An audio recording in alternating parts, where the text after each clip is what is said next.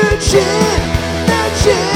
So strap on in because we're talking about the nerd shit. Hello, everybody, and welcome back to Nerd Shit. Nerd shit. Nerd shit. I'm Sam Wilson. Joining me, as always, Zack Schneider. And Troy Hensley. today we're going to be reviewing Spider-Man 3. In the words of Michael Scott, oh my god, it's happening! Once again, this is the third Spider-Man movie in the Sam Raimi trilogy. First, Zach, how you doing today? Doing great.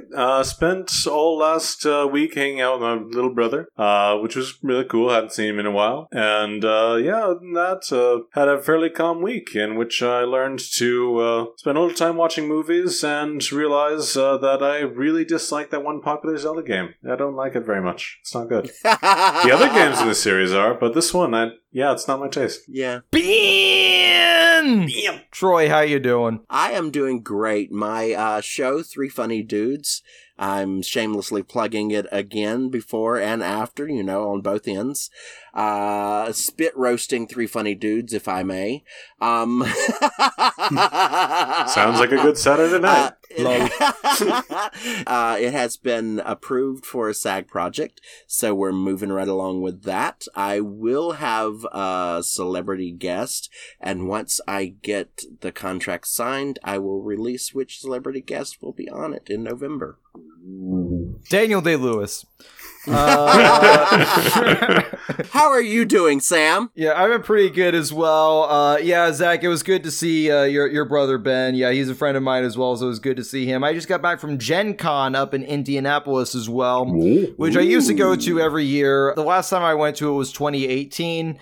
Missed out on 2019 because I went on a different vacation instead, and in 2020 there was no in-person Gen Con. Again, there was a virtual Gen Con, which I didn't really do, but it was the first, they're back to being in person. It was a lot of fun. Had a good time playing a lot of great, fun games. Very, very good time. Oh, I meant to tell you guys, I'll kind of say this on air, that I listened to the Candyman episode that you guys did yesterday, and I thought that... I thought you guys did a really good job with it. I kind of wish that I had actually been on the episode now because, I just have a quote-unquote dissenting opinion because I would have been the one that did not give it a 10. I still would have given it a solid 8, though. I would have given it a solid 8, probably. It's I thought it was a good movie, but I didn't think it was quite the perfect film. We missed you. We did sincerely miss you. Absolutely. No, it was fun to get to listen to it just as a listener, and I did enjoy the new Candyman, and I enjoyed listening to you guys talk about it. Well, we're just actually going to slide right into Spider-Man 3. Not a whole lot of significant news as of recording, so we're just going to go right into Spider-Man 3. Spoilers start here for Spider-Man 3. Let's talk about kind of the Peter and Mary Jane storylines. I don't know, what do you guys think? This movie starts right off the bat, Spider-Man 2 is he's just having a terrible time. Everyone in the city hates him. He's struggling to pay rent, go to school. This movie starts off right off the bat. Things are great for me, guys. Things are so much better than they were. I don't know, what did you guys think of the fact that the movie just starts like that, weirdly? How did he get there? That's something I kept thinking during the entire opening of the movie is okay, so...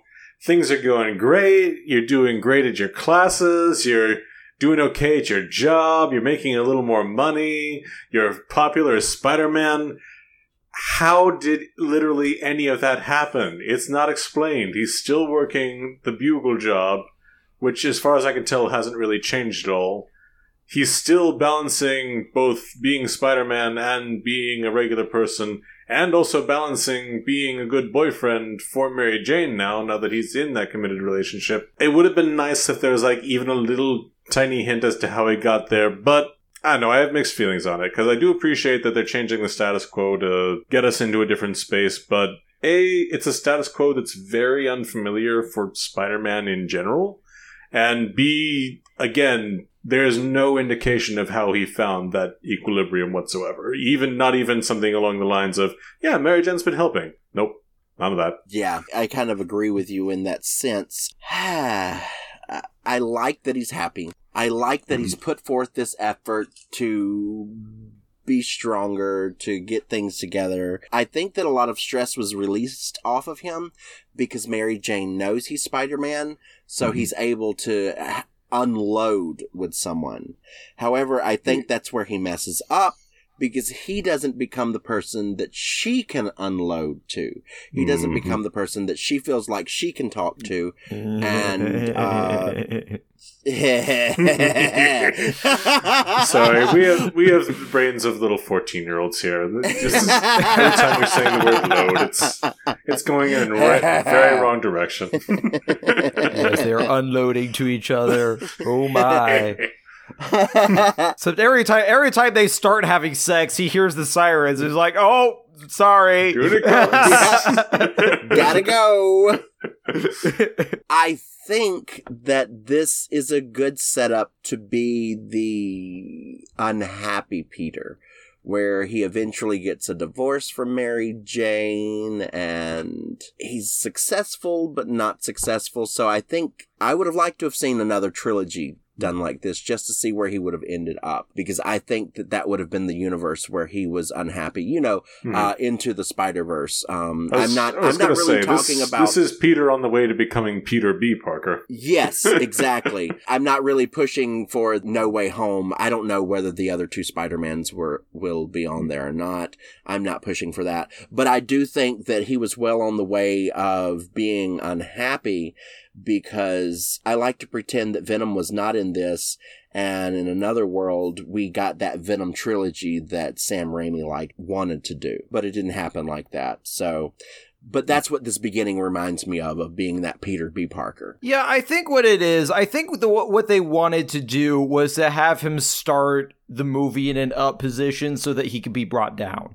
I think that that's really what it comes down to. Exactly. And I agree with you, Zach, that I think that it would have been nice to have seen more of a narrative justification for why things are going well for him. But at the same time, Spider-Man 1 is all about somebody being, it's a coming of age story. It's about someone on the cusp of adulthood who's becoming an adult. Spider-Man 2 is all about navigating young adulthood and having those early struggles. Spider-Man 3 from the beginning feels like it's about when you kind of reach that point where things might not be perfect for you, but you've kind of found your groove a little more, and things are starting to it's not that life gets easier, but you kind of get better at faking your way through it. Yes. He's still has some of those struggles. His landlord is still always on him about the rent, which tells you that he's still having a hard time paying his rent because he lives in fucking Manhattan. He's still in that same shitty apartment. But his landlord likes him. And that's the thing. It's I think that it's that Peter, has gotten used to the struggles, and he's learned how to succeed within that kind of struggle headspace, which I can actually relate to, being somebody in my late 20s. I do actually... Yes. It's easier to navigate those things as you get, or at least for myself, it's easier to navigate those things, even if even if it's still kind of living paycheck to paycheck, even if it's still a struggle at times, your outlook on life can kind of get better, and you get better at navigating that. So I kind of think that that's the way I view the beginning of this movie. I just do think that it's just a little bit weird that it comes in so hot from the beginning of that. Things are going great for me, guys, But I actually kind of like the fact that it starts off in a little bit more of a positive position for him in his life. I just think that They could have done it without it being so just jarringly night and day. And like you said, Zach, I think they could have done a better job of explaining how he got to that point. Oh, yeah. I kind of understand why they wanted to start in a higher point, because my brother described Spider-Man 2 as a movie where a man starts the movie being kicked down a flight of stairs, and then the rest of the movie he just keeps falling down more flights of stairs that you didn't know were there. Yeah, including one that is straight into a basement somehow.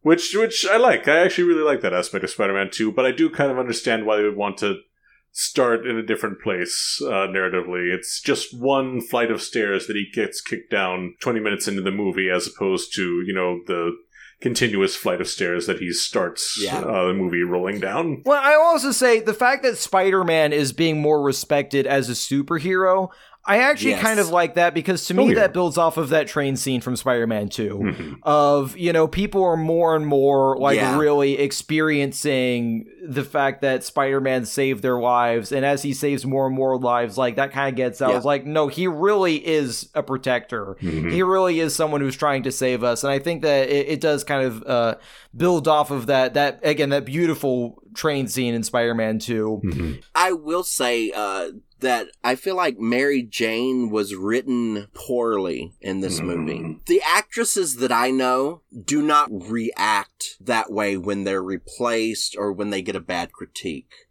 The actors that I know that work professionally, when you get a bad critique, you're like, and then you keep going because you got that paycheck. When you're replaced on Broadway, it happens. It happens to the best of us. It happens to the worst of us. And I think that's just, I would have liked to have seen more of that instead of her being written as a flailing, the damsel in distress kind of thing. And I would have liked to have seen her get a more realistic writing because she's where Peter was in the last movie. And she reacts completely different. And I understand they're two completely different people, but I just don't like her arc in this movie. Well, to be honest, I just appreciated that she had her own story because I like her in the first two movies, but I feel that she has her most meaningful story in this movie. Surprisingly, with as much as going on, she really does have her own storyline in this movie, more so than she had in the first two movies for me. And I understand what you're saying. It still feels shitty to be replaced in a play, but I kind of understand what you're saying with that a lot of actors, they develop thick skin, and it could be that she just hasn't, maybe this experience is her developing that thicker skin that you have to have as an actor. But I also kind of understand feeling that way. But I honestly think Kirsten Dunst does some of her best acting in the trilogy in this movie. I will say that, regardless of how you feel about the writing, I actually think that her performance is the best out of the three movies because she actually has the most to do in this one. And so I actually enjoyed her. I thought that her story was actually one of the highlights of this movie for me. I get exactly what you mean by the damsel in distress thing. That's frustrating that at every turn it's her needing help, and there's nothing inherently wrong with someone going through a rough patch in life and needing help from their significant other. And I do like that Peter is not perfect in that way, that he has trouble thinking about it. Side note, Peter makes some really fucking stupid decisions when it comes to relationships in this movie. He was not ready for this. Even before he bonds with the symbiote, he makes some absolute dumbass decisions in this movie. You're completely right. Venom only enhanced whatever was going on there. There was a lot of stupid fucking Peter right here. I liked, again, that she has her own agency. I liked that she was trying... I liked that it expanded on that uncertainty at the end of the last movie, where she saw him go out and realizes that she's going to be there for him, but she's going to save her life, but he's not really there for her when she always needs it, which she suspected was going to be the case, but it is nice to see that is actually taking a toll. It is actually a problem. Yeah. So I do like that they expanded on that. That look at the end of the last movie, I had always said that my interpretation of it was her kind of knowing that they're going to have a really rocky relationship, but kind of accepting it and saying that this is still what she wants. And I still maintain, even with this movie, that that's still my interpretation of that. And we'll get to the end of this movie, later. But with the whole Peter and MJ thing, I also do like the fact that once they get together, it's not all sunshine and rainbows. I like the fact that we really see their relationship issues, and we see both of their kind of flaws brush up against each other. But then there are those moments where they almost come together, and then circumstances, like the one part where he's on the phone with her and he's just like, I know you're still mad about last night. I just want to talk to you. And then, of course, she picks up the phone right as he hangs up. It's those little things of they're almost trying to come together. And I like those things. But we see a lot of Peter's character flaws, kind of, rear their head in this particular movie. We see people enjoying him be Spider-Man kind of gets to his head. He's again, on the subject of dumbass decisions, doing the upside down kiss with Gwen Stacy was no, know. Yeah, His entire brain just left his whole goddamn skull. I just like, don't what? understand how he even thought remotely that MJ was going to be even kind of okay with that. Like, I'm sure he was just like, oh, it's just for the fans. Like, they'll love it. Whatever. It's like, it's just a performance. I like how he was like, surprised. I like how he was surprised that she was unhappy about it. He was like, "What'd I do? What did I do?" And she was like, "Fuck you." It's like, Peter, you have no fucking self-awareness whatsoever. Goddamn. No. She rightfully points out, it's like, that was our kiss. That was the first kiss that MJ had with... It was a kiss between MJ and Spider-Man at the time, because she didn't know that he was Peter yet. But it was like, that was their first, like, passionate kiss. That iconic scene from the first movie. And he does that to just for a photo op, I guess. Yeah. And then she finds out, I guess, like, we'll kind of touch on the Gwen Stacy thing. I don't know why Gwen Stacy's in this movie. I'm going to be honest. I don't know why she's Gwen Stacy. But the whole thing about how MJ, like, not only is she upset about that kiss, but then she finds out that Peter knows Gwen, which kind of makes it worse. Is like, okay, have you really, like, as you've been her lab partner, have you really just had the hots for this girl and you just want an excuse to kiss her where you could be quote unquote guilt-free because, I'm not Peter, I'm Spider-Man. It's like, no, that's bullshit. Like, I don't know. What do you guys think of Gwen in general in this movie? I don't know why she's in the movie. She's barely a character at all, and it's kind of frustrating. Like, I don't know. Gwen is, in the comics, she's a friend of Peter that eventually turned into Lovemore until her untimely death. But yeah, she was a friend of Peter. She was a colleague of Peter. She was, like, very much his intellectual equal in a lot of ways. In the Spectacular Spider-Man, I loved how she figured out that he was Spider-Man before he told her. That is my favorite adaptation of Gwen Stacy. Oh yeah, I love that Spectacular Spider-Man animated series. I love the way they portrayed her on that. Oh yeah. As of the time of this movie, of course, Spider-Gwen wasn't a thing. So, yeah, it's not surprising at all that there's no hint of that whatsoever. Because, again, that was not a thing in the comics by the time this movie came out. But in this movie, she's a prize. And that's really frustrating to me. The one moment that I liked Gwen Stacy was after she figured out at the jazz scene, where she figured out that she was just some kind of accessory to get back at MJ. And she decides to leave, and she does nothing more, and she has nothing to do with Peter for the rest of his life, basically, after that point. And she apologizes to... Yeah, and she apologizes to MJ.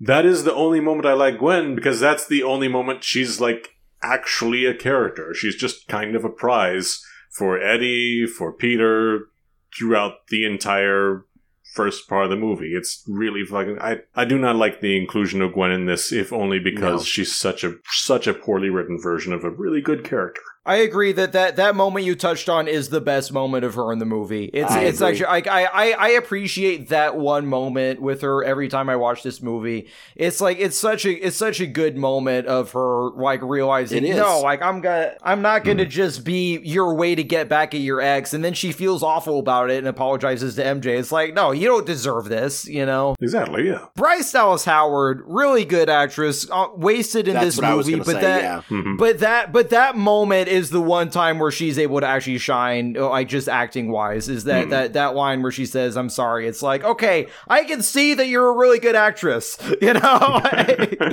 Yeah, I love Bryce Dallas Howard. She is a feminist. She has quickly become a feminist icon. Her father is a fucking phenomenal filmmaker. I shouldn't have to talk about Ron Howard in the same sentence as I talk about Bryce Dallas Howard, I know. But Bryce Dallas Howard also has gotten her directing chops. She directed an episode of The Mandalorian. Yes. She's getting her feet wet, and she is so fucking talented. So to see her in this role, I'm not going to bash the role. I don't like the way she was written. I think, and I love Sam Raimi. I love Sam Raimi. Before I say this, but I think that her depiction was part of his professional snit. You know, he got the bad news that he couldn't do the plan that he wanted to do, which was to do the Harry sequence and Sandman, which would have been phenomenal together. It would have been. The Venom storyline is a little extra and it's weak, but it's done that way on purpose because Sam Raimi did not want to handle it. He told the studio that this does not fit the movie. That it's not going to be a strong movie, and he warned them, and they told him they don't care, it's Spider-Man 3 and they want 3 villains. He did the best he could. But at the same time, when you have to go into work on a project that has been ruined and is no longer in your image as a director, you're going to have some leftover I don't give a fuck storylines and writings. Let's just get to the next part. And I think that's what happened with the women, because he's known for doing strong female characters. I mean, this is the man that brought us Xena. So he's known for, he's got that in his background.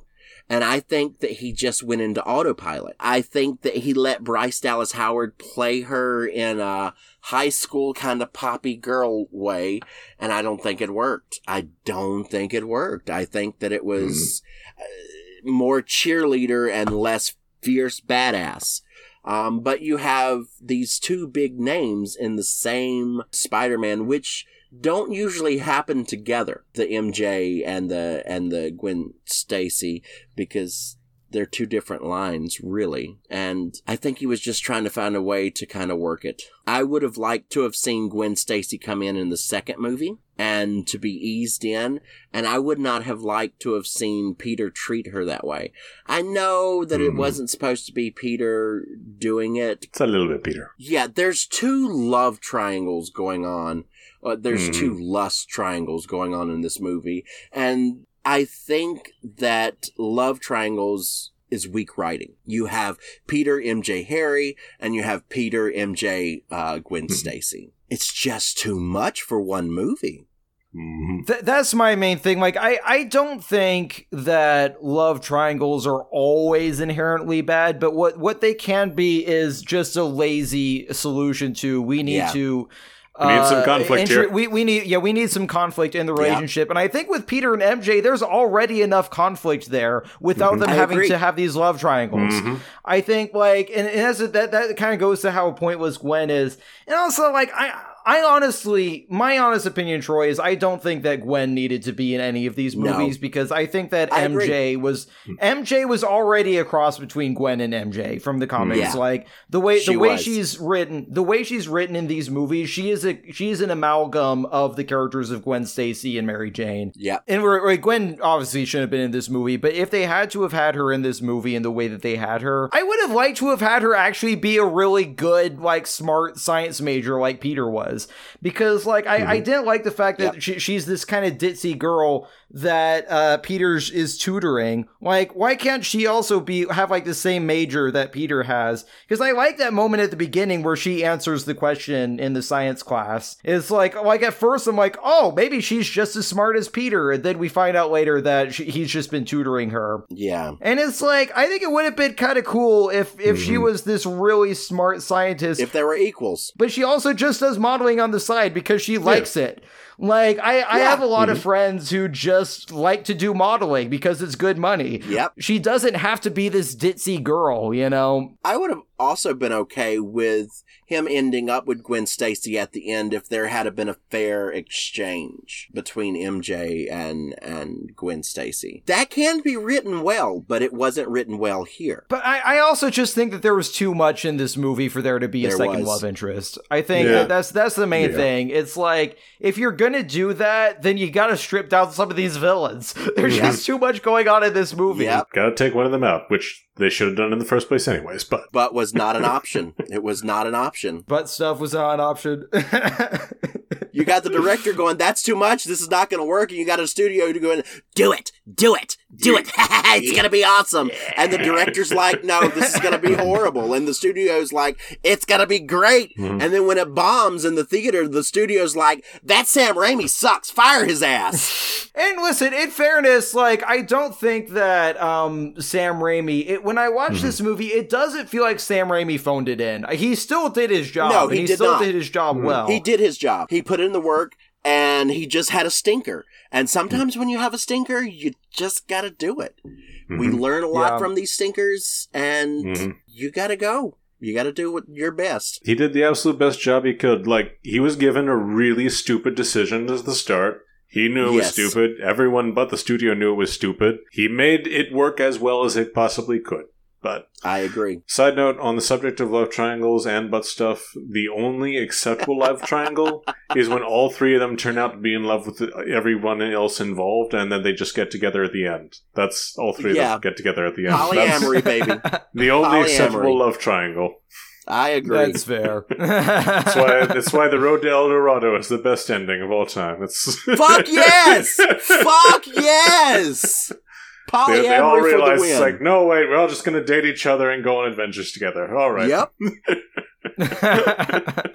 I completely agree. Well, we kind of touched on the other love triangle, which is MJ and Harry. I mean, let's actually kind of just go fully into the Harry kind of subtopic. I'll kind of come back to the other MJ stuff as we kind of get to that point in the movie. So, I mean, this is the thing that, of course, has been set up by both of the first two movies, and I think that this storyline definitely deserved. It was significant enough that it should have been the entire plot of the movie, in my opinion. That's always been always been my biggest thing. It's like, you had a strong enough villain with Harry that you didn't need these other two villains. But I mean, what do we think of the Harry storyline in general? And I guess, like, kind of starting with, him creeping on Peter in MJ's play, and then later, a couple scenes later, ambushing him on the surfboard glider. There's a lot of stuff that I feel with Harry's storyline where there's a couple of scenes that got, like, spread out over the course of the movie that I felt like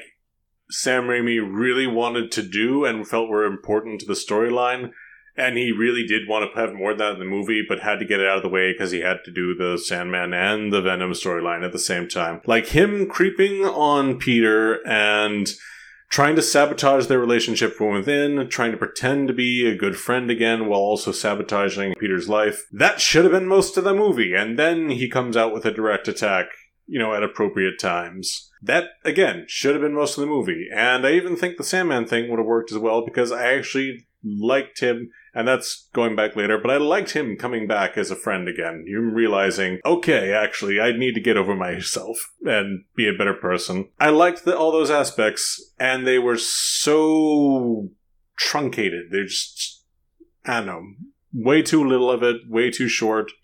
And also the whole amnesia thing was just literally an excuse to get this storyline out of the way for, a good 30 or 40 minutes. That's completely what it was. The only reason he gets amnesia is so that they could, like, get him out of the movie for like a half hour, like 45 minutes, whatever, so that they could do other scenes without being like, wait, what? Where's Harry? There was masterful foreshadowing done for this movie alone. This was set up to be a trilogy, and we were supposed to have a hobgoblin at the end of this trilogy. Face explosion and everything. It was masterfully crafted over 3 films, only for him to get to the 3rd film and have it smashed.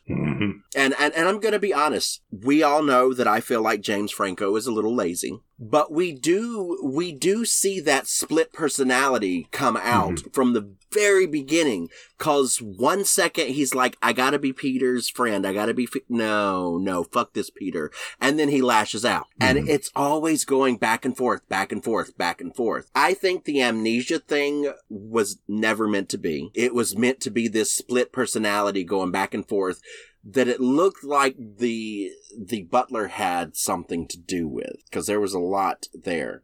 And then in the end, it's the butler that comes to him that tells him, your father killed himself. Your father died from his glider, and then all of a sudden Harry's like, oh, okay, all my problems are solved. Let's go kick some bad guy butt. And it's not good in that sense. I think it's the best they could do. But I think that going back and forth from the juice to Harry off the juice, which is what the amnesia was a metaphor for. When he got amnesia, he wasn't on the juice, but there was some way that he was being, I don't know if his father was doing it or if the butler was slipping it to him or if he had this alternative personality that was, and I'm talking the foreshadowing in the other movies. That's what I'm talking. There was something going on there. Yes, there's a lot of foreshadowing that we don't get to see come to fruition in this movie. We know there's something, but it's never answered. And that amnesia ruins anything that was foreshadowed in the other two movies. It's just too much on, off, on, off, on, off, on, off. The movie would have been great as this for the storyline. And of course, he probably would have teamed up with Spider-Man at the end of the movie, and they both would have taken the Sandman down together. It just makes sense. That's also foreshadowed in the beginning of the movie because it's the bombs from the Hobgoblin. And I'm going to call him the Hobgoblin, goddammit, okay? Because that's exactly what he was meant to be. So we have this foreshadowed, and we don't get to see it come to fruition because of the time wasted on the Venom storyline. But I think that it could have been strong. I think that the acting is a little off. Once again, just like I said in the second one, you have to learn to bridge those characters. And you have to do that as the actor. And I think that having a split personality would have really helped. And they tried that in here, but I don't think that it was executed well. I think that it was strong writing, and I think that it was poor execution that came together that gave us this mess of a Harry that we see. Well, again, it's like, and we're going to hear us say this so many times in this review, but it's really the truth is that there's just too much in this fucking movie. Like, that's the problem. It's like, I actually do think that there are definitely moments where the Harry storyline is done very well. It really is. They couldn't give it the amount of time or the amount of development that they could give, that they should have given it because there's just too much other stuff going on in this movie. Absolutely. And again, like, I like the idea that you had, Troy, about him having a split personality based on whether he's on the juice or not. Because that's something that they kind of did in again, talking about the Spectacular Spider-Man TV show, that's something that they kind of did with the Harry storyline and that.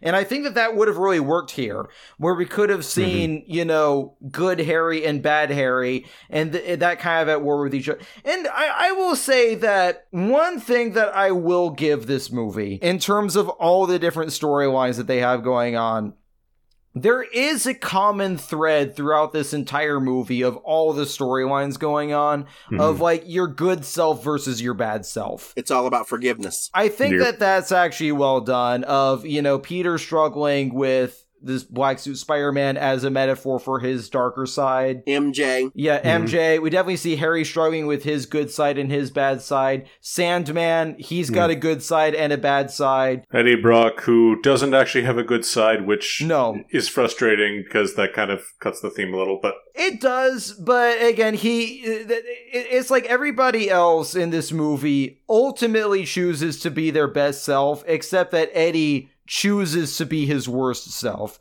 which I also agree that if we had seen a good side to Eddie at any point in this movie, then it would have been an interesting direction to see him take that opposite side of like, no, I am going to choose to be the worst of myself. Even though there is good in me, I'm going to choose to actually be the worst part of myself. But again, we'll get to the Eddie Brock stuff, but I will say I usually really like the VFX in all these movies, but there's some really janky stuff in that first fight with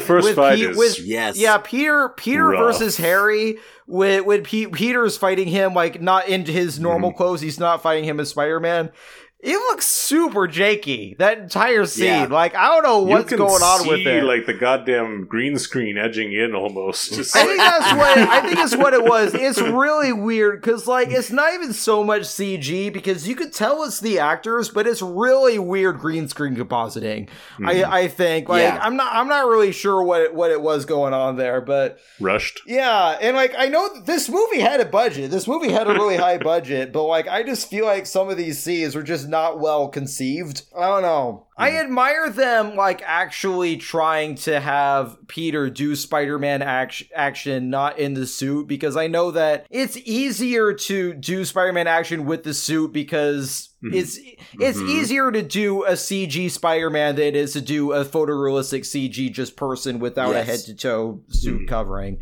So I think that was part of the problem, but and also Harry as well is unmasked for most of the scene. So, but it's just such a janky looking scene, like well choreographed, but just really janky in the execution. So I don't know what the hell was going on with that. There was some inconsistent. I think most of the practical effects in this movie actually were up to standard. I'm not saying the CG was even bad, because there were moments when it was really good, but it was inconsistent for the same reason that I think the story was inconsistent, was that they didn't have the time or the effort to really get everything to work right by the end of it. And that's what I feel happened with CG. It's like, the CG could have been good, but they're just trying to get through it. They're just trying to continue. And on the scenes where it matters, it's good. It's mostly just that scene for me. Like, honestly, all the rest of the action scenes I think look fine. Like, all the rest of the CG, like, I like all the Sandman stuff. I like all the Venom stuff. Like, I think all of that visually looks really good. It's just, for some reason, that particular scene is just janky as hell.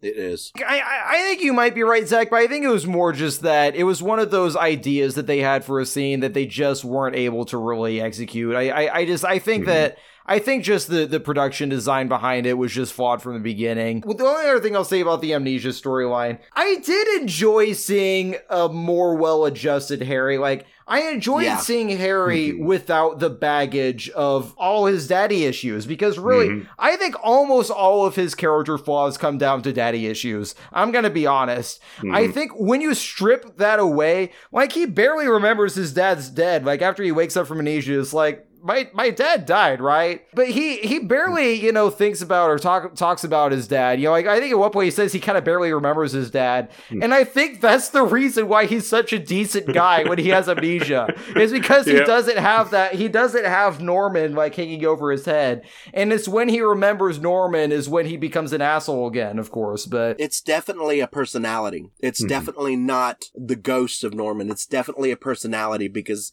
Norman is only telling him things from his point of view. Norman's not really telling him something that he doesn't know. And that's how you always tell in these movies. Is the ghost giving him information that he doesn't know, like Hamlet's father did with him? I agree. His father is, and I say that in quotation marks, his father is hounding him about things that are on his personal conscience. So that is done very well. I think that is done very, very well. That's good writing right there. I agree. What did you think of the whole thing of him getting his memory back, and then he kind of manipulates MJ to break up with Peter? What did you think of that whole thing? Like, I thought it was interesting, but again, it's like you said, Zach, like, this is stuff that should have been happening throughout the movie if the whole movie was about Harry, but it felt a little weirdly heavy-handed. Like, the thing with that is that it felt like an excuse in some ways, because their relationship was already kind of rocky. There was some stuff with that. Him strong-arming MJ and saying, okay, you gotta break up with him or I'm gonna kill him. He didn't need to do that. There was a more, I don't know, and maybe that says a lot about Harry, that he just tries the most direct path, but I also feel like there is a more underhanded way to do that, to get them to have this relationship that's already on the rocks break fully apart. And that will be something that they can work through later, and it's more effective in a way, because that means that if they do find out that he was manipulating them, they still have to deal with the fact that they had problems beforehand. Those aren't magically solved by figuring out Harry's involved. I think that it was straight up plot device. I'm going to say it. There's a lot of things that happen in this movie that's just straight up, okay, they needed to move the storyline along, so they just inserted something I don't here. think it's necessary. I think that she would have broken up with him anyway, and I think it's straight up plot device. I don't think she needed anybody to go to after she broke up with Peter.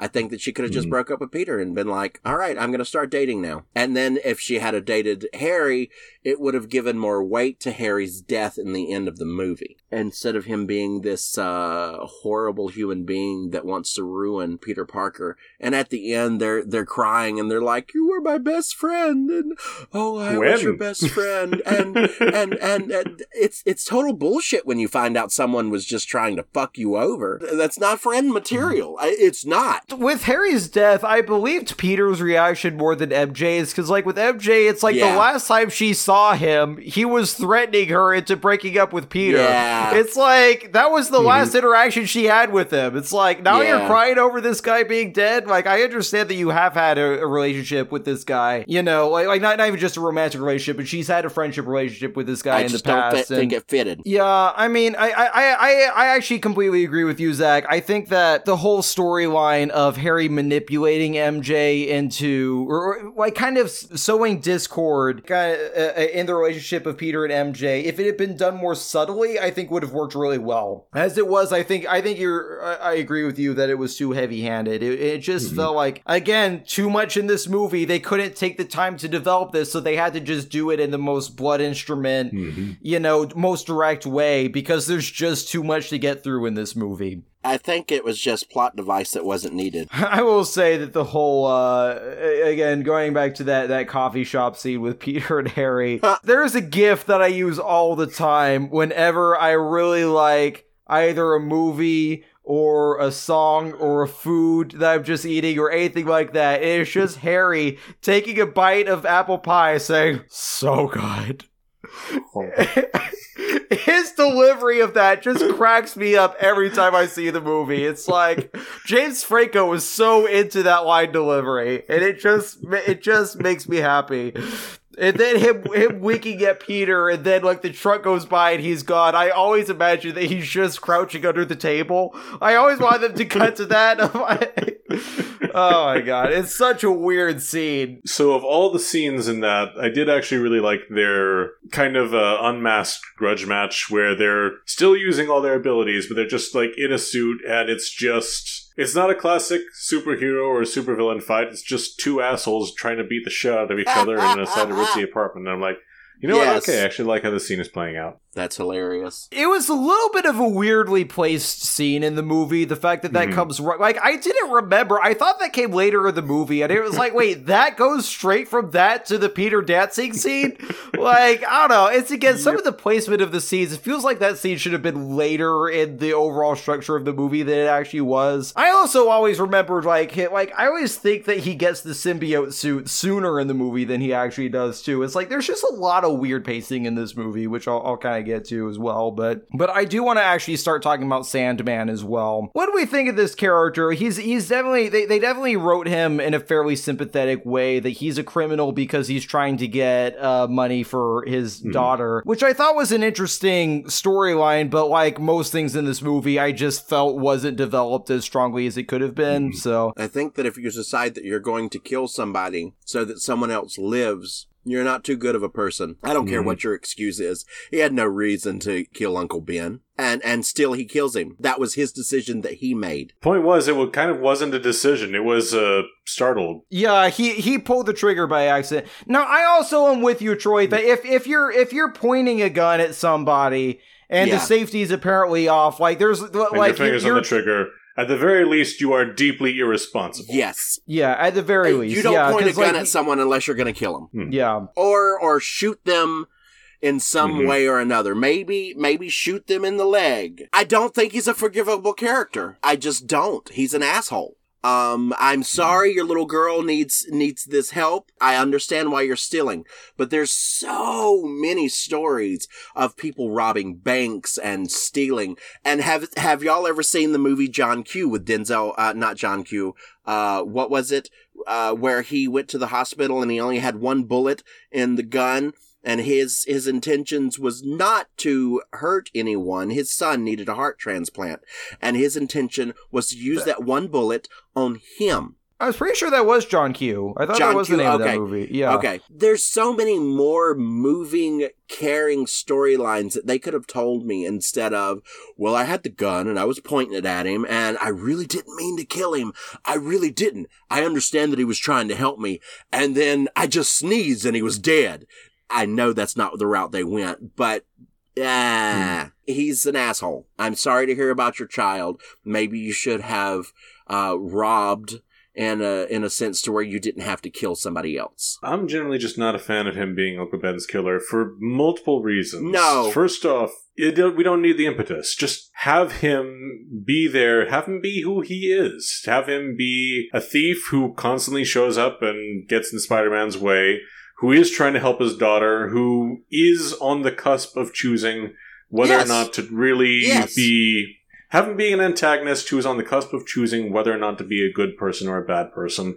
And the thing I love about Sandman is that for a long time, in every great version of his story, for a long time, he's like, okay, I'm gonna do whatever it takes, but then when it comes right down to it, he's not really a bad guy. Yes! This one kind of is a massive douche. He does almost kill several people throughout the course of the movie, just not caring what harm he's doing. The subplot wasn't needed. Yeah, and him being Uncle Ben's killer, it's unnecessary conflict, and you even have Peter point out, okay, it's like, why didn't you tell us that he was Uncle Ben's killer all these years? And the captain's like, I don't have to explain myself to you. It's like, then why are you telling us now? Like, that's the thing. It's like, I actually can understand, okay, if you're not going to tell them for all these years, why is now when you're choosing to do it? The one thing I'm going to say, he's also criminally underused in this movie, but one of my favorite character actors plays Captain Stacy, and that's James Cromwell. I fucking love James Cromwell. Yes. I think he's a great casting for Captain Stacy.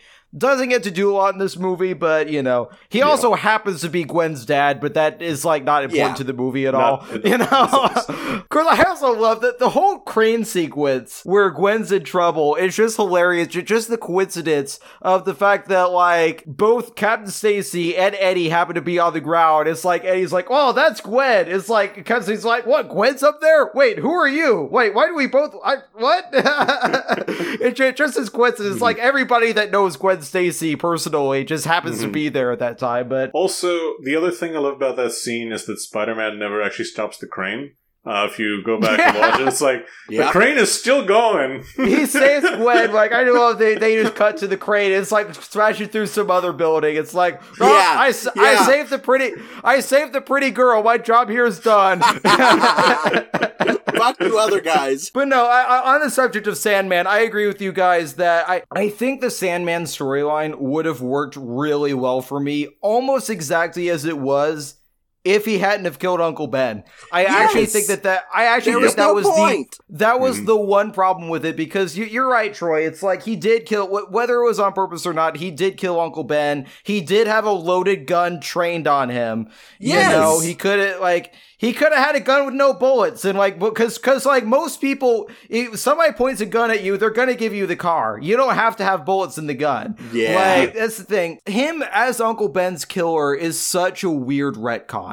Because we already got past the Uncle Ben storyline. Why are we still talking about Uncle Ben? We also basically saw it. And to rewrite it it's bad writing. It was such a weird retcon. Like, I like that they got Cliff Robertson back for that cameo. I like that they got the guy from the first movie who supposedly was Uncle Ben's killer. Like, I like that they have that continuity with him running out with the bag and everything. But at the same time, you guys are right. Like, it just didn't work. It was such a weird retcon. Like, because again, Peter had moved past that part of his life and that part of his origin. And there just wasn't really a reason to dig up that old wound. I think the only reason I can imagine why they did that was to, with him in the black suit, to give him a revenge mission to kind of emphasize like the dark side of him. But I just feel like if you're gonna do that, I feel like there's gotta be a better way to go about that. And I just don't even feel that he needed a revenge mission. I think that him in the black suit, like, they could have had him, you know, just kind of go too far as he's fighting Harry, maybe. Like, have him kind of take it a step too far. I think that there was enough anger built up in Peter for Harry for the suit to feed off of that. He didn't need anything extra. I understand why he threw that bomb back at the last minute. I understand. He was in the moment. His rage was not subsiding.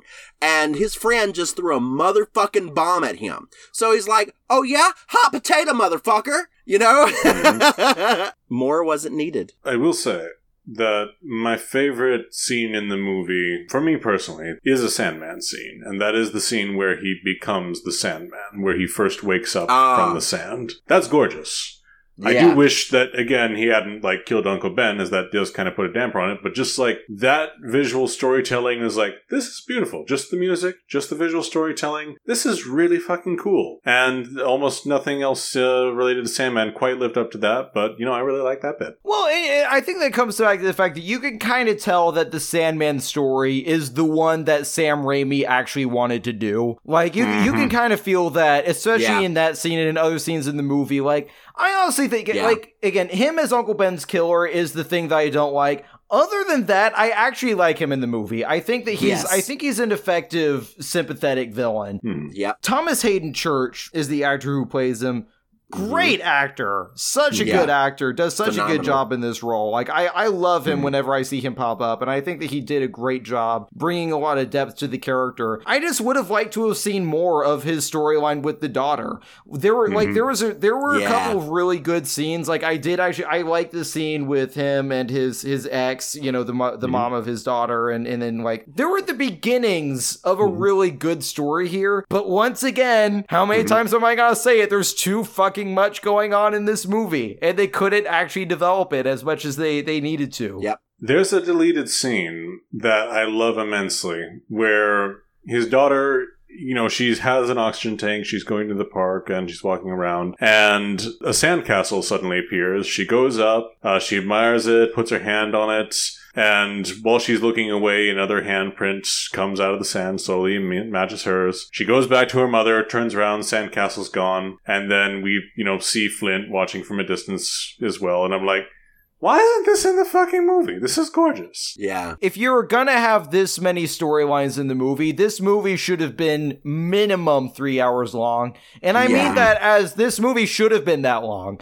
If you're gonna, like, and they should have had this many storylines. But if you're gonna have that many storylines, treat it like Return of the King or something. Yes. Like, have all these different storylines and, like, really actually take the time to develop all of them. I completely agree. I always forget when I watch this movie, like, just how awkward the pacing is. It's like, what, we're here already? Or, like, this happened so early in the movie. It's like, it's just so weird the way things develop. Yeah. But yeah, no, and I agree with you, Zach, that, like, that scene where he becomes Sandman is absolutely gorgeous. And I really liked the way they visually executed Sandman in this movie. I think that all the action scenes with Sandman I thought were really cool, and I thought they did a really good job with those particle effects and, like, the CG and everything. I think what was really, really well done. So again, the beginnings of a really good storyline. I want to start talking about the Black Suit Spider-Man. Whew. This plot line that he clearly did not want to include in this movie. Well, here's the thing. It's like, I gotta say the same thing that I've said about everything. I thought there were the beginnings of a really good Black Suit Spider-Man story. Like, there were some really cool things, like, visually. Like, I like him waking up in the black suit at first, and, like, he doesn't know where he is. He's just, and that tells you that the suit's just been out joyriding. And, like, I like the idea that he just wakes up and he's on the side of a building. And there's some really cool, like, I like with the way they did it visually. I think it looks really cool. And I like the fact that they started to establish Peter's character flaws before he gets the black suit, and the black suit is just making what was already there, is just amplifying it, making it worse, making it uglier. I actually like that. I like that, you know, again, a lot of the stuff with the Peter and MJ stuff was already happened. So, like, we already see his flaws before that. So I really do think if they had made an entire movie that was just about this, I think that it could have been a good movie. I was actually talking about this with my brother, because we mentioned how much had to change for Venom to be in his own movie. And I like that in this version, this is kind of the classic symbiote where it doesn't really have a personality at first. All it really wants is to be with Peter, part of Peter. And apart from that, as you said, it just enhances what's there. unfortunately, the negative aspects. It just enhances the dark side of him. But other than that, all of its personality, all of its abilities, that comes from Peter. I'm the asshole here. So the symbiote comes straight out of this story comes straight out of the comic books. It does. Mm-hmm. And I love Sam Raimi. I love Sam Raimi with all of my heart. And I have to say that every time I'm about to say something like I'm about to say, I am sorry Sam Raimi had to go through the bullshit he had to go through to get this movie done. Because he put his heart and soul into this movie. He really did. He did his best. But the symbiote is the weakest I have seen in most movies. The writing is not... It's that personality thing. It doesn't really have a personality when it comes to the table, and I think that's odd. But it's straight out of the comic book. It would have been a nice beginning for the first movie in a trilogy, because you can't tell the Venom story in one movie. You can't. I don't give a fuck who you are. I don't give a fuck how great you are at making movies. You cannot tell the Venom story in one movie. You can introduce Venom in one movie, but there is no way you can do it in one movie. I don't care who you are. Especially when you already have the storylines of 2 other movies in the same movie, but... Yes! Yes! Absolutely! Yes. Abso-fucking-lutely. So going in, it's written well, but it's like they took a short movie and crammed it down into this already written movie. And I know that's exactly what happened, but after watching Venom, it doesn't compare. And I hate to trash this movie because I know they put a lot of work into it. That's going to be the biggest critique that I make. I know that it went almost page by page in the comic book. So they did their job. Sam Raimi did what he needed to do to give the fans what they needed. But this movie, for the fans listening right now, this is the game of this episode. Take a shot every time you hear us say, there was just too much in this movie. Well, they can't take a shot every time we say that. They'll be unconscious by the end of the episode. That's true. If you play this drinking game, you will die. You will be dead. I mean, but that's what it is. He wrote a little symbiote Venom package, and then he crammed it down into this movie. And all of the parts are weak. It's like he gave them his script, and they were like, oh, this is fantastic, add Venom to it. What? That's exactly what it is. That's exactly what happened. And then they give him the mess back, and he's like, what the fuck am I supposed to do with this shit? You know? It's just, I hate trash talking anything Sam Raimi touches. So my soul is burning right now. I feel sad. But the symbiote and Peter, I want to like it, but I can't. I don't like the design of the symbiote. The design on Peter is pretty awesome, but the Venom character, when created, sucks. It's too small. It doesn't sound right. It doesn't move right. It is poorly educated and put together in the rest of this movie. Which is not completely poorly executed. To be honest, if we go with plot A, which is the Sandman, and then plot B, which is Harry, it's a phenomenal movie, and it would have been great. But adding the symbiote in with everything that's subpar. Everything is subpar whenever it comes to it. The writing is weak. The visual effects are weak. The choreography for Venom and Spider-Man is weak. The internal and mental fight that Peter should have had with the symbiote is not there. Peter should have fought the symbiote mentally. That's the challenge of Venom. Venom is not a physical challenge for Peter. Venom is a mental challenge for Peter. Venom is chasing away all of those thoughts that Peter Parker's Uncle Ben taught him. And we don't see that. He's just like, I'm just going to be bad, Peter. Give me some oily hair, and we're just going to do what we do. Yay! Bad stuff! I know it's not fair to compare 2 different adaptations, especially when one is a television show and therefore had more time to do this. Yeah. But I'm coming back to Spectacular Spider-Man again. Of course, I'm Yes. going back to Spectacular Spider-Man again because it did the Black Suit story right. Yes. It did the Black Suit story right. When it came time for him to decide he wanted to remove the Black Suit, that's when Venom revealed to him, hey, I have a personality too, and I don't agree with breaking up. And he has to have that immense mental battle between Venom trying to stick with him, trying to give him this corrupted idea and forcing them to stay together, and his own strength, which comes from the people he loves. Yes. And none of that. Here it's just a bell tower and he's ripping off black goo from himself, and I'm like, okay, I've had those Friday nights. You know, we've all been It's not an epic battle between good and evil will in between yourself. Yeah. No. Spectacular Spider-Man. Such a good show. God, why was that show canceled? That show was so good. I know, right? No fucking idea. Anyway, what do we think of like when he's the Black Suit Spider-Man? He just starts disco dancing across the streets. I know that this has been often made fun of and memed everywhere. The gifs, you know, even Into the Spider-Verse makes fun of it. Like, what do we think of this? It's the best part of Venom. In this movie, it's the best part of Venom. Yeah. You know what, Troy? I agree. I actually do. I don't know if it's good, but it makes me laugh every time. Yes. And you know what? I just love it. I really do. It's so absolutely. fucking stupid and funny, and I just enjoy it. I just enjoy it every time. Thank you, Sam Raimi. Thank you. Yeah. It tells me that when Peter Parker is breaking out into an amoral bad boy persona, this is what he imagined those amoral bad boys were like, and I find that fucking hilarious. It's like, this is what he thinks is like cool and edgy, and it's like obviously not like Sam Raimi. It's like, this is Peter. He is a dork, so he has no idea what cool and edgy actually is. So he's just going with this. Yes. I also think it says a lot about him. It's like Peter, at his worst, is kind of a douche. Yeah.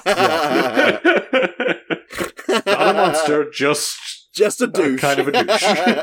A Diet Coke of evil. Yes. No, that's pretty much what it is. He thinks that being evil is being the Fonz. And that's why I realized he's totally the Fonz. It's just Hey. It's like exactly. It's like when he's going to the club with Gwen. It's like, oh, am I overdressed? Like, you look fine, babe. It's like, what? It's like, what do you think? You're like, he's like this weird 70s disco guy. All of a sudden, it's like, what? Well, I grew up at Aunt May's house. I mean, how many like up to date movies do you think he was watching in there? Exactly. I do like that moment between him and Aunt May where he says, that guy that killed Uncle Ben is dead. And Aunt May is like, oh, Peter, that's horrible.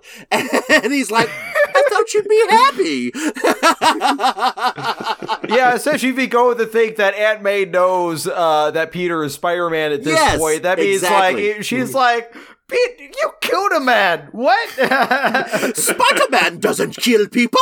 Like, I'm actually kind of not okay with this now. I'm kind of afraid for my own life now.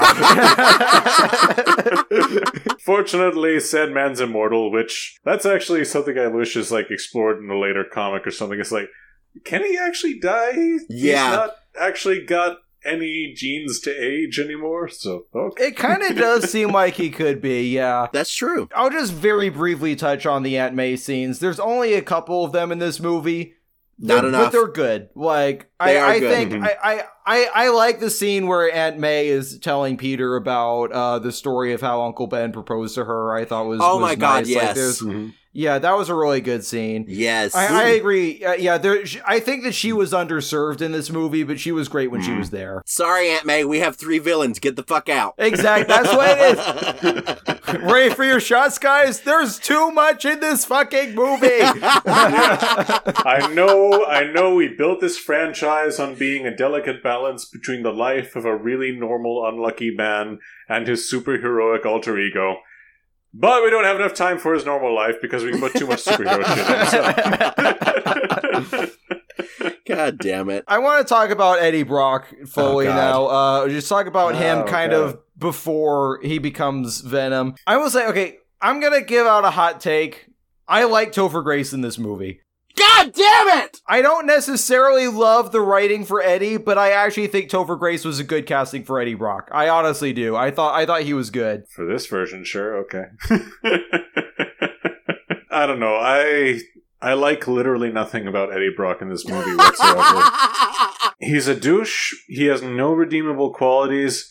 He's not even a villain that you love to hate. I just don't want him to be on the screen anymore anytime I see him. And I'm like, get this clown off the fucking screen. Go on, let's return to another storyline here. And, I don't know, there's like no interesting thing about him. He's literally just... he's the worst. The entire time he's trying to make Peter feel bad about it's like, no, Peter, you can't do this, I'll lose my job. And it's like, you should lose your job.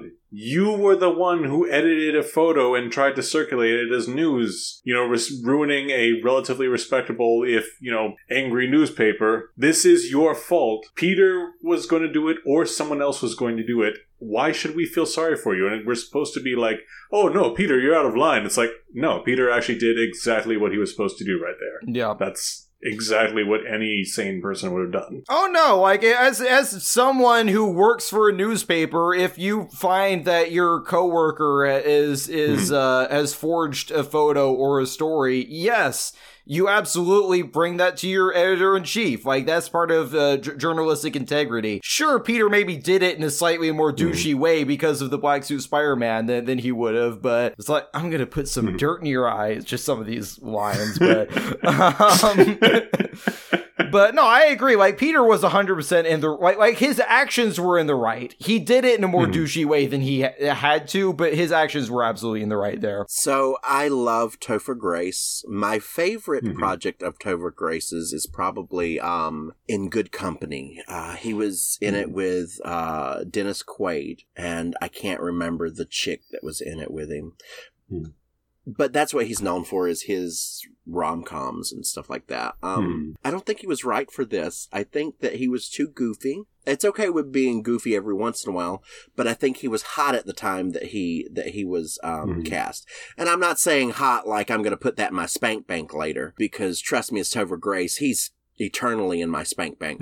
But I will say that I think Topher Grace was really high up in IMDb ratings, and he was really hot at the time. He was being cast a lot. That's why he was cast in this movie. He brought the star rating in. But I don't think he made a good Eddie Brock. I think that he did his best with what he had. But Sam Raimi didn't have enough time to write a backstory for Eddie Brock. There is no afterthought. There is no moment before for any of the scenes. And that's to be honest. It's like where he's worried about being fired. The things that have happened, he doesn't act them in a sense that there was a moment before. Where did I just come from this? Okay, I came from that spot, so I'm going to play it in this way. There's not a lot of forethought on how the character was played. It's very flat. I think Brock is just very flatly written and very flatly executed. It's one of those situations where I would have liked to have seen him have some type of self-contradiction. That would have been really nice. But he seemed like a used car salesman throughout the whole movie. And I know that's what Eddie Brock is in the comic books. He's a shitty character. He's very flatly written in the comic books, so I know that. But when you bring it to film, I think that you need to round it out a little bit. And he was not rounded out. I don't think he adds to the movie. I think... And we're gonna come back to another shot game is every time we mention Spectacular Spider-Man. That and the Venom movie spoiled me a bit because Eddie in both versions, it's very different versions. But the core is that Eddie does have that same struggle between light and dark that Peter does. He just chooses wrong. Exactly. Not in Venom. He actually eventually comes around to choose right, but in Spectacular Spider-Man in this movie, he chooses wrong. But he does have that struggle. He's got no struggle here. He's just a douche from day one. Yeah. Well, and I think that was what he was meant to be. It comes down to the fact that, again, take your shot. There's too much going on in this movie. I think in a movie that focused on Venom as the main villain, I think that they could have developed a more interesting version of this character. And I honestly really do think that Topher Grace could have done a really good job with that. I think that I honestly really do think Topher Grace did as well with it as he could. And I like the casting of him. I think that he makes a good Eddie Brock. I just don't think that there was anything there from the writing for him to salvage. I honestly don't. But I've never felt that the casting was the problem for me. I think he's a good Eddie Brock. I honestly do. And I know a lot of people don't agree with me on that, but because like for me, Eddie, like in the same way that Venom is meant to be the anti-Spider-Man, Eddie Brock is the anti-Peter Parker. You know, they both are photographers. They both work for the Daily Bugle. Yeah. They both have kind of a similar struggle with light and dark, as you said, Zach. It's just that Eddie ultimately chooses dark. And I think that Topher could have done that in a way that was really interesting had the writing allowed for that. He's not actually in the movie very much. Like, that's the thing I also forgot. No. Like I watched the movie again. Like, I remembered him being in the movie more than he actually is. He's really not in the movie very much. But again, I think that with everything else going on in the movie, I think Sam Raimi basically was like, okay, this is the storyline that I'm going to kind of sacrifice on because it's clearly not the storyline that he wanted to do. So he decided, I think that there was a decision to purposely write him as a completely flat, irredeemable bad guy from the beginning. I think that that was the decision that they made because they just didn't have time for anything else, which is a shame because all of the other villains in this entire trilogy, including in this movie, are somewhat sympathetic in a way. Even Norman is somewhat sympathetic at times. And this is the only completely flat villain in this entire trilogy, in my opinion. Yep. I think it was on purpose because, again, I think that they realized that we just can't give dimension. If we're doing 3 villains, we can't give dimension to all 3 of them. So they had to choose 2 of them to give dimension to, basically, I think is what it came down to. And Eddie just ended up being the one that got shortchanged. But again, I'll also agree with you, Troy, that of all the storylines in this movie, if they were going to cut one major story in this movie, the symbiote and Venom, that's what should have been cut from the movie. Yeah. 100%. I think that you could have made a strong Spider-Man 3, even with Harry and Sandman. I think you could have actually done a strong Spider-Man 3 with those storylines. I agree. But the Eddie Brock, Venom, symbiote Spider-Man, all of that should not have been a part of this film. I'm also going to kind of agree with you in just kind of hating Venom's. It's not just that he's shrimpy, though I don't quite like that either. It's not just that for some reason they decided to make him literally just the black suit, but with Fang's face and these weird creepy yellow fingernails that don't look like they don't look threatening, they're just gross. Again, it's not just that. It's not even just that he has this weird sounding voice that's like Venom is always supposed to be this kind of intimidating alien growl, which doesn't happen here at all. There's just some shrieking in the distance, which is not really a Venom thing. It's that he's just not very threatening. He's just not very threatening at all. And Venom is supposed to be goddamn scary.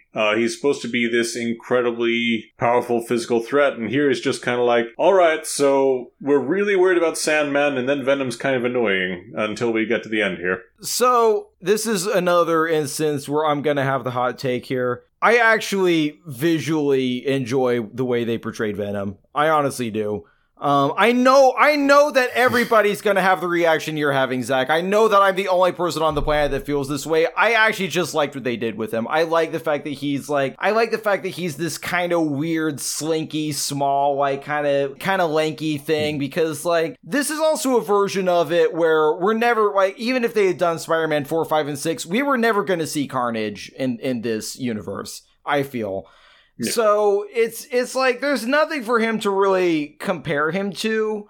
So, like, why not kind of go for, like, sort of a Carnage type thing? Because, like, I know Carnage, I think, is a little bit, lankier compared to Venom and stuff like that. It's like, why not go for that? Like, but it's a different type of symbiote. Carnage is different than Venom. They're not the exact same. And that's pushed in the comic I get what books. you're saying, but, like, I understand that in the comics, Venom is bigger and bulkier, but it's an adaptation. Like, who's to say, like, the filmmakers can decide what the symbiote looks like for their version version of it, I feel like. Well, there's also the visual problem that he looks a little too much like Spider-Man here, where, sure, yes, Spider-Man is brightly colored. He's got the bright red accent on his suit. The blue actually gets really dark in the night scenes, which is not a problem normally, because again, it works fine, especially during day scenes, but in night scenes, again, this isn't normally a problem, except when you have an identical design that he's fighting that's also dark colored, so that becomes a little hard to visually see between the two, and it helps to have a distinctive design that he's fighting against. Yeah. Like Green Goblin looks nothing like Spider-Man whatsoever. Venom really does look a lot like Spider-Man in this last ending. And he looks nothing like Venom. I actually like the fact that he looks like Spider-Man because, like, which is a problem because their fight is entirely in the dark. But Spider-Man has a bright colored red suit. I never had a hard time telling them apart personally. It's like the red is way too distinctive to be mistaken for me. I just don't like the design. I understand that. I never got them visually confused in the scene personally. No, I never got them them confused. Yeah. I like the fact that he looks like Spider-Man because he's just coming off of being the black suit, so it's like he's fighting the black suit that he just tore off of himself. Like it's almost like he is fighting his anti-self as he's fighting Venom. I like that. I enjoy the way they did that visually. I thought it was actually kind of cool. The fact that they kind of combined the imagery of black suit Spider-Man with the imagery of Venom, because he's still recognizably Venom with the eyes and the teeth and everything. But I don't know. I enjoyed it. I think that in a movie where they could have given Venom more time to shine because he's not just shoehorned at the last second, I think that this would have, for me, been a version of Venom that I would have really liked. So I know a lot of people feel the way you guys do, but I honestly really like the design. I really did. There's one thing about Venom I will say that I know is also what we're coming up on. So the scene where he recruits Sandman for the final battle really feels like they had no idea how to get these two storylines together, and it's like, sure, we'll have the fight. Side note, I realized that because he's bonded with Venom, Eddie would know everything that Peter Parker knew. That's okay, I get that. They also should have explained that a little better in the movie itself, because at some point you just kind of have to infer it. But one other thing that is weird is that he mentions, like, oh yes, Flint, I know he won't let you rescue your daughter. Peter didn't know that. How the hell does Eddie know that? It's a plot hole. Like, literally that entire scene is one massive plot hole where it's like, we had no idea how to get these storylines together. We're at the end of the movie. We'll just jam them together. It doesn't matter. It don't matter. Going to Troy, you're always talking about lazy writing. That was probably the laziest writing in the entire movie, was that particular scene. Yeah, yes. I'm not going to even defend that scene a little bit. It's pretty awful. It's just a scene where you just have to take another bite of popcorn and another sip of Diet Cherry Coke. Exactly. It's one of those things. They're just trying to get these villains to team up, even though it doesn't actually make sense for them to team up. Yeah. That's really what it comes down to. Which goes down to the fact that those two villains should not have been in the same movie together. No, they should not. Well, what do we think of this climactic fight? I mean, we're going to come back to this.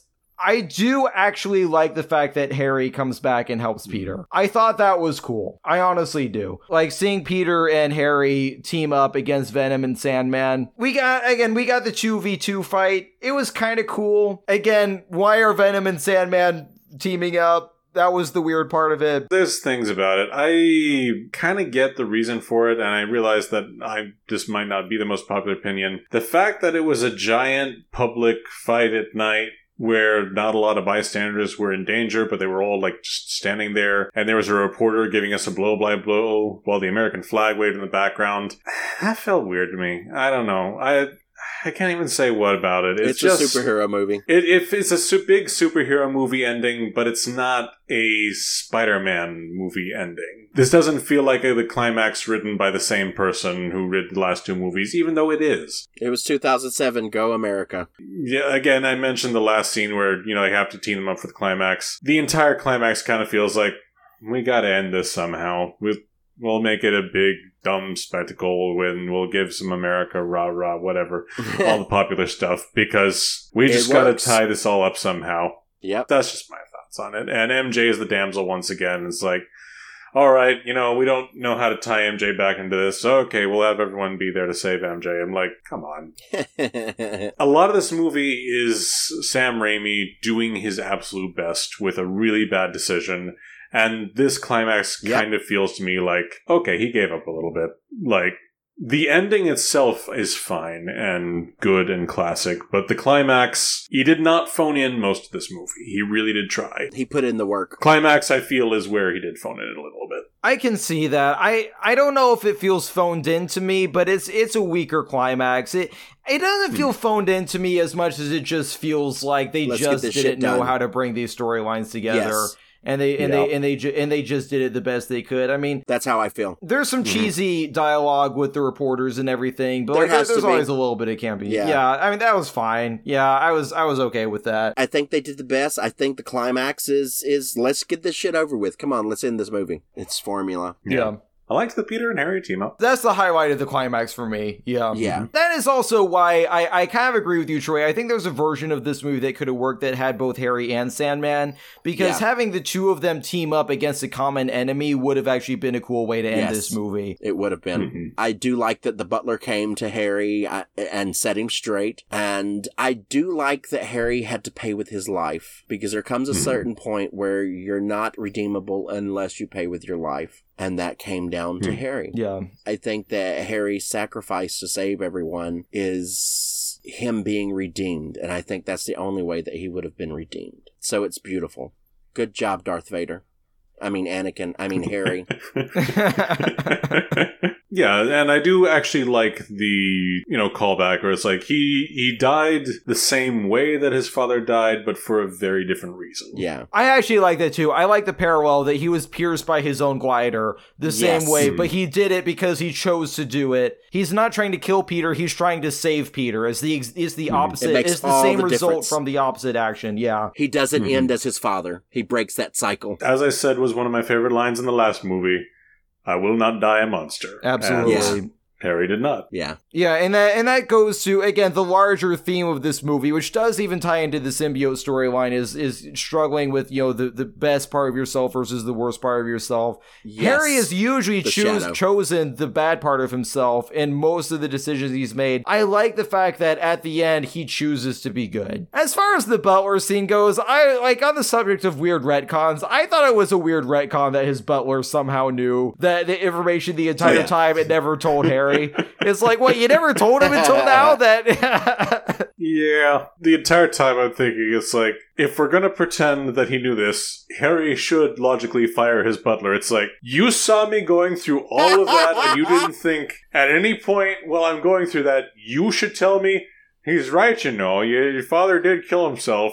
Before I strap on a glider suit and try to kill Peter, you were fine with me just killing Peter for no good reason? What the hell? Which is why I still say that the butler was jacking him up with the sauce. I wouldn't doubt it. And he had a change of heart. That's what I think. So, of course, while Harry is dying, of course, because they have so many storylines to wrap up, they cut away to the extended scene of Peter talking to Flint explaining, I didn't mean to kill your uncle. It's like, I forgive you. And the whole time it's like, Harry's still dying, downstairs. I don't know. It's just... Those two scenes should have been flipped. Because they just, it's really weirdly placed. It's like, okay, so this conversation is not urgent. Harry dying is pretty urgent. So this conversation is important, not urgent. Go to Harry dying. Then come back to this conversation after he's dead and there's nothing more to be done. But it goes back to the fact that Sandman shouldn't have killed Uncle Ben to begin with, and we didn't need resolution on something because it didn't need to be a story of the movie to begin with. No.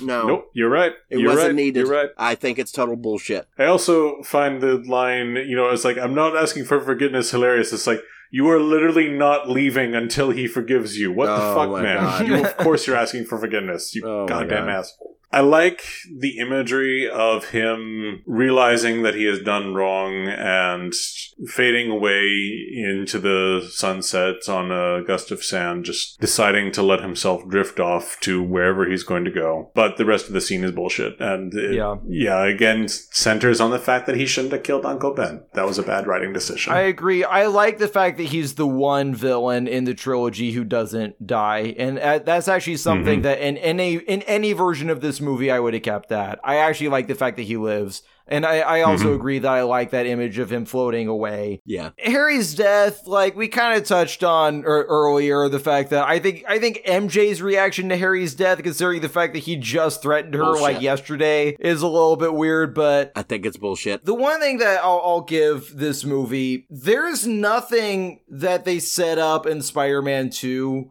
that wasn't technically addressed and sort of at least attempted to be resolved in this movie. This is a resolution to Harry's storyline. Yes, I think that it would have felt more satisfying if we had gotten more development of that story over the course of this movie. But this is definitely a resolution of Harry's storyline. Yeah. I like the funeral scene. I like the narration over the funeral scene. It just, again, it doesn't hit as hard emotionally as it could, just given the fact that I just don't feel like... Take that one scene out and it is sad. That's how I feel. And I think I did feel sad when I watched this movie for the first time because I had gotten attached to the Harry character, but like it still feels like, I don't know, it's weird. There's too fucking much in this movie, once again. Shots! I just want to touch really briefly on the MJ Peter scene at the very, very end of the movie. Oh, okay. Because, like, I want to come back to this. Do we think that scene is them starting a romantic relationship again, or is it just them kind of forgiving each other or maybe being friends going forward? Or what? I think they're done. I think they're done. Yeah. I like the ambiguity. Yeah, I like the ambiguity, but I was actually happier with the ending here than I was happier with the second one, because at least they're going to take some time to think about it, you know? Yeah. And I think they're done. That's what I like to think. Yeah. And I love that he's not rewarded the girl in the end. I like that whatever it eventually becomes, a few things are very clear. That they don't hate each other anymore, but things are also not okay. Yes. If they're going to get a back in a relationship, there's going to be a lot of work ahead.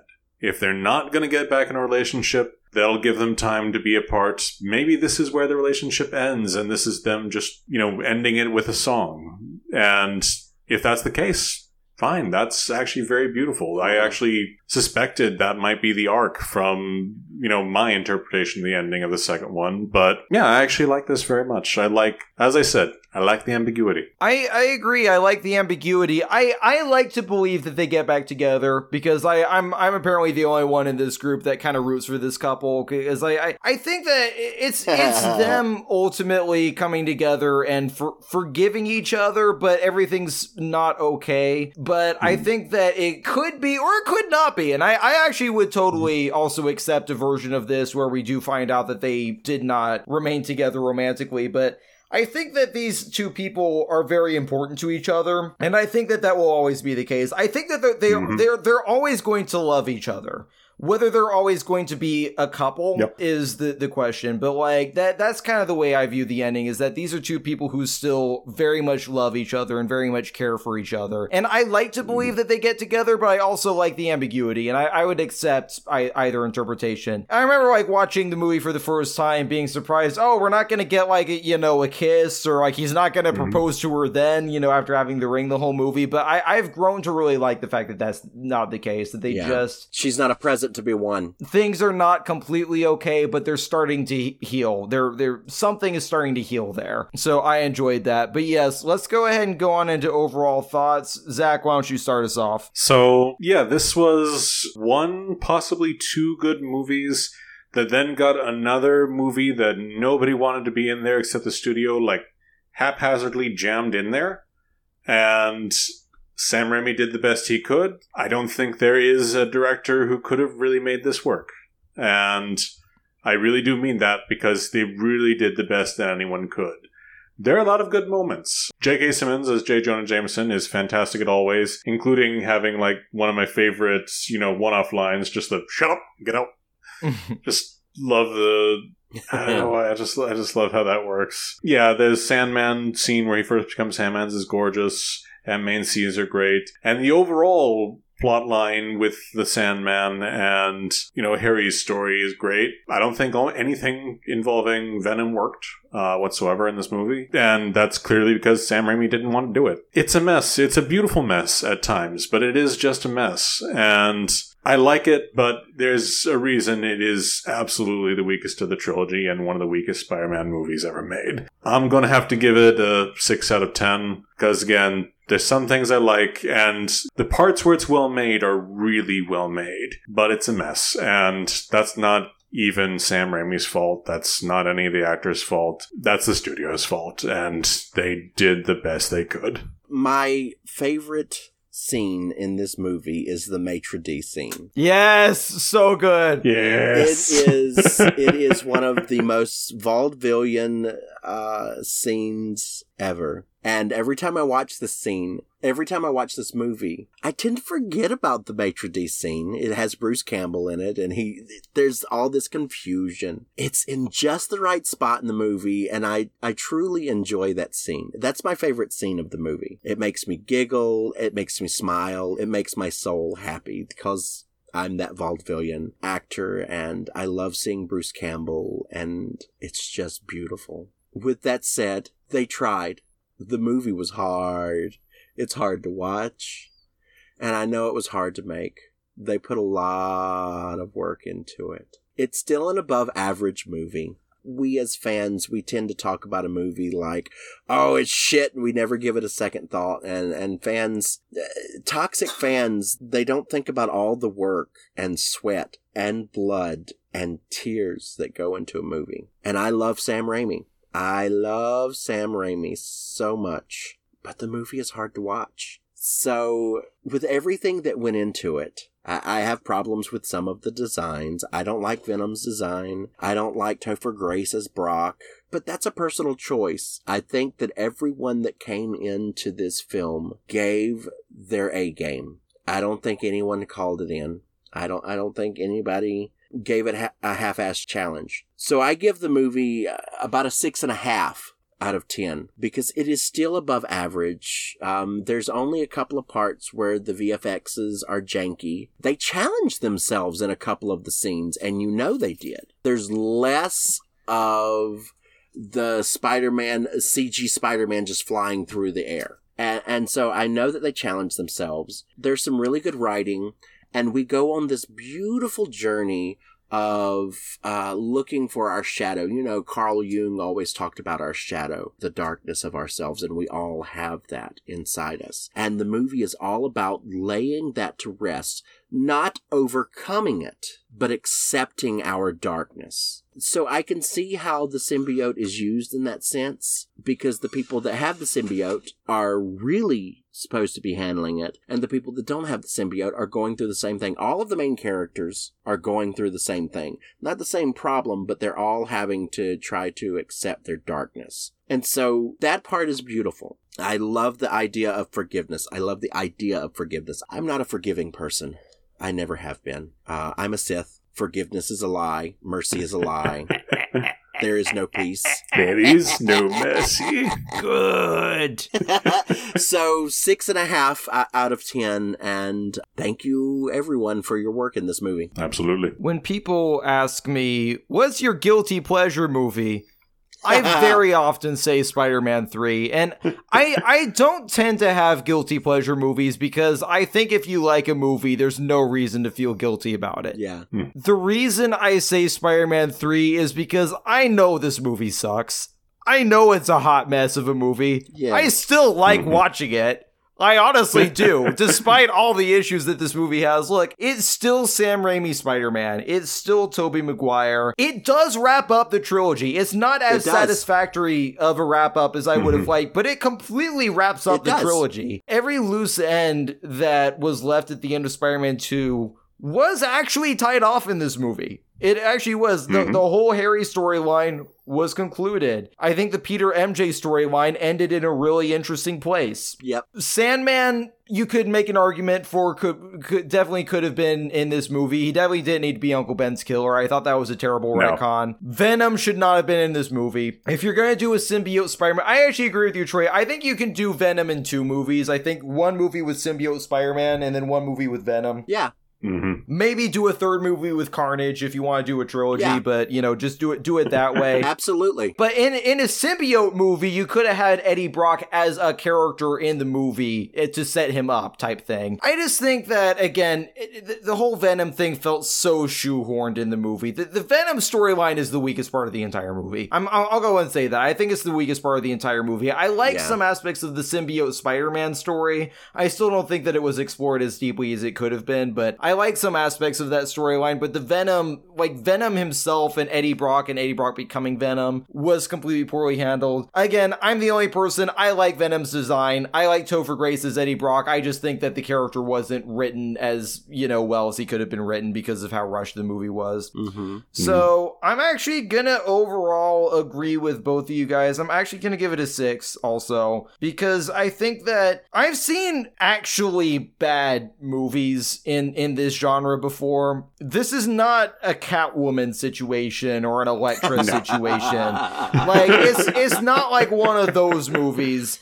where this is just a shitty ass movie. This movie really does have a lot of positive elements to it. Again, a lot of the humor with J. Jonah Jameson. Frankly, a lot of the humor with, Emo Parker. Like, I know it gets made fun of a lot, but it is funny, and a lot of it is meant to be funny. A lot of the stuff, we barely talked about the landlord, but a lot of the scenes with the landlord I really love in this movie. Where he believes in him, yes. One of my favorite beats in the movie is actually when Peter yells at him and the landlord says, "He is a good boy." Yes. I'm worried for him. He might be in trouble. I like that because up until this point, he's been kind of like one-dimensional, and right there you see, oh, this is actually a more complex character than we originally thought. He's a caring man. Yep. Yeah. He just is not great at showing it sometimes. Can I tell you a little secret, Sam? Yes. Catwoman is one of my guilty pleasures. That's fair.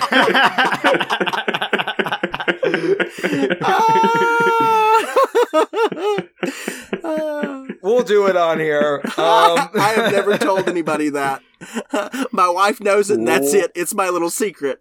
But I you know what? I mentioned that the same breath as Elektra. I would rather watch Catwoman than Elektra. I will say that. I agree with you. Elektra, I literally turned off in the middle. Yeah. Like, I couldn't even finish that movie. Catwoman does have a little bit of, like, kind of an ironic enjoyment. Like, it almost has kind of a so bad it's good quality to it. Yeah.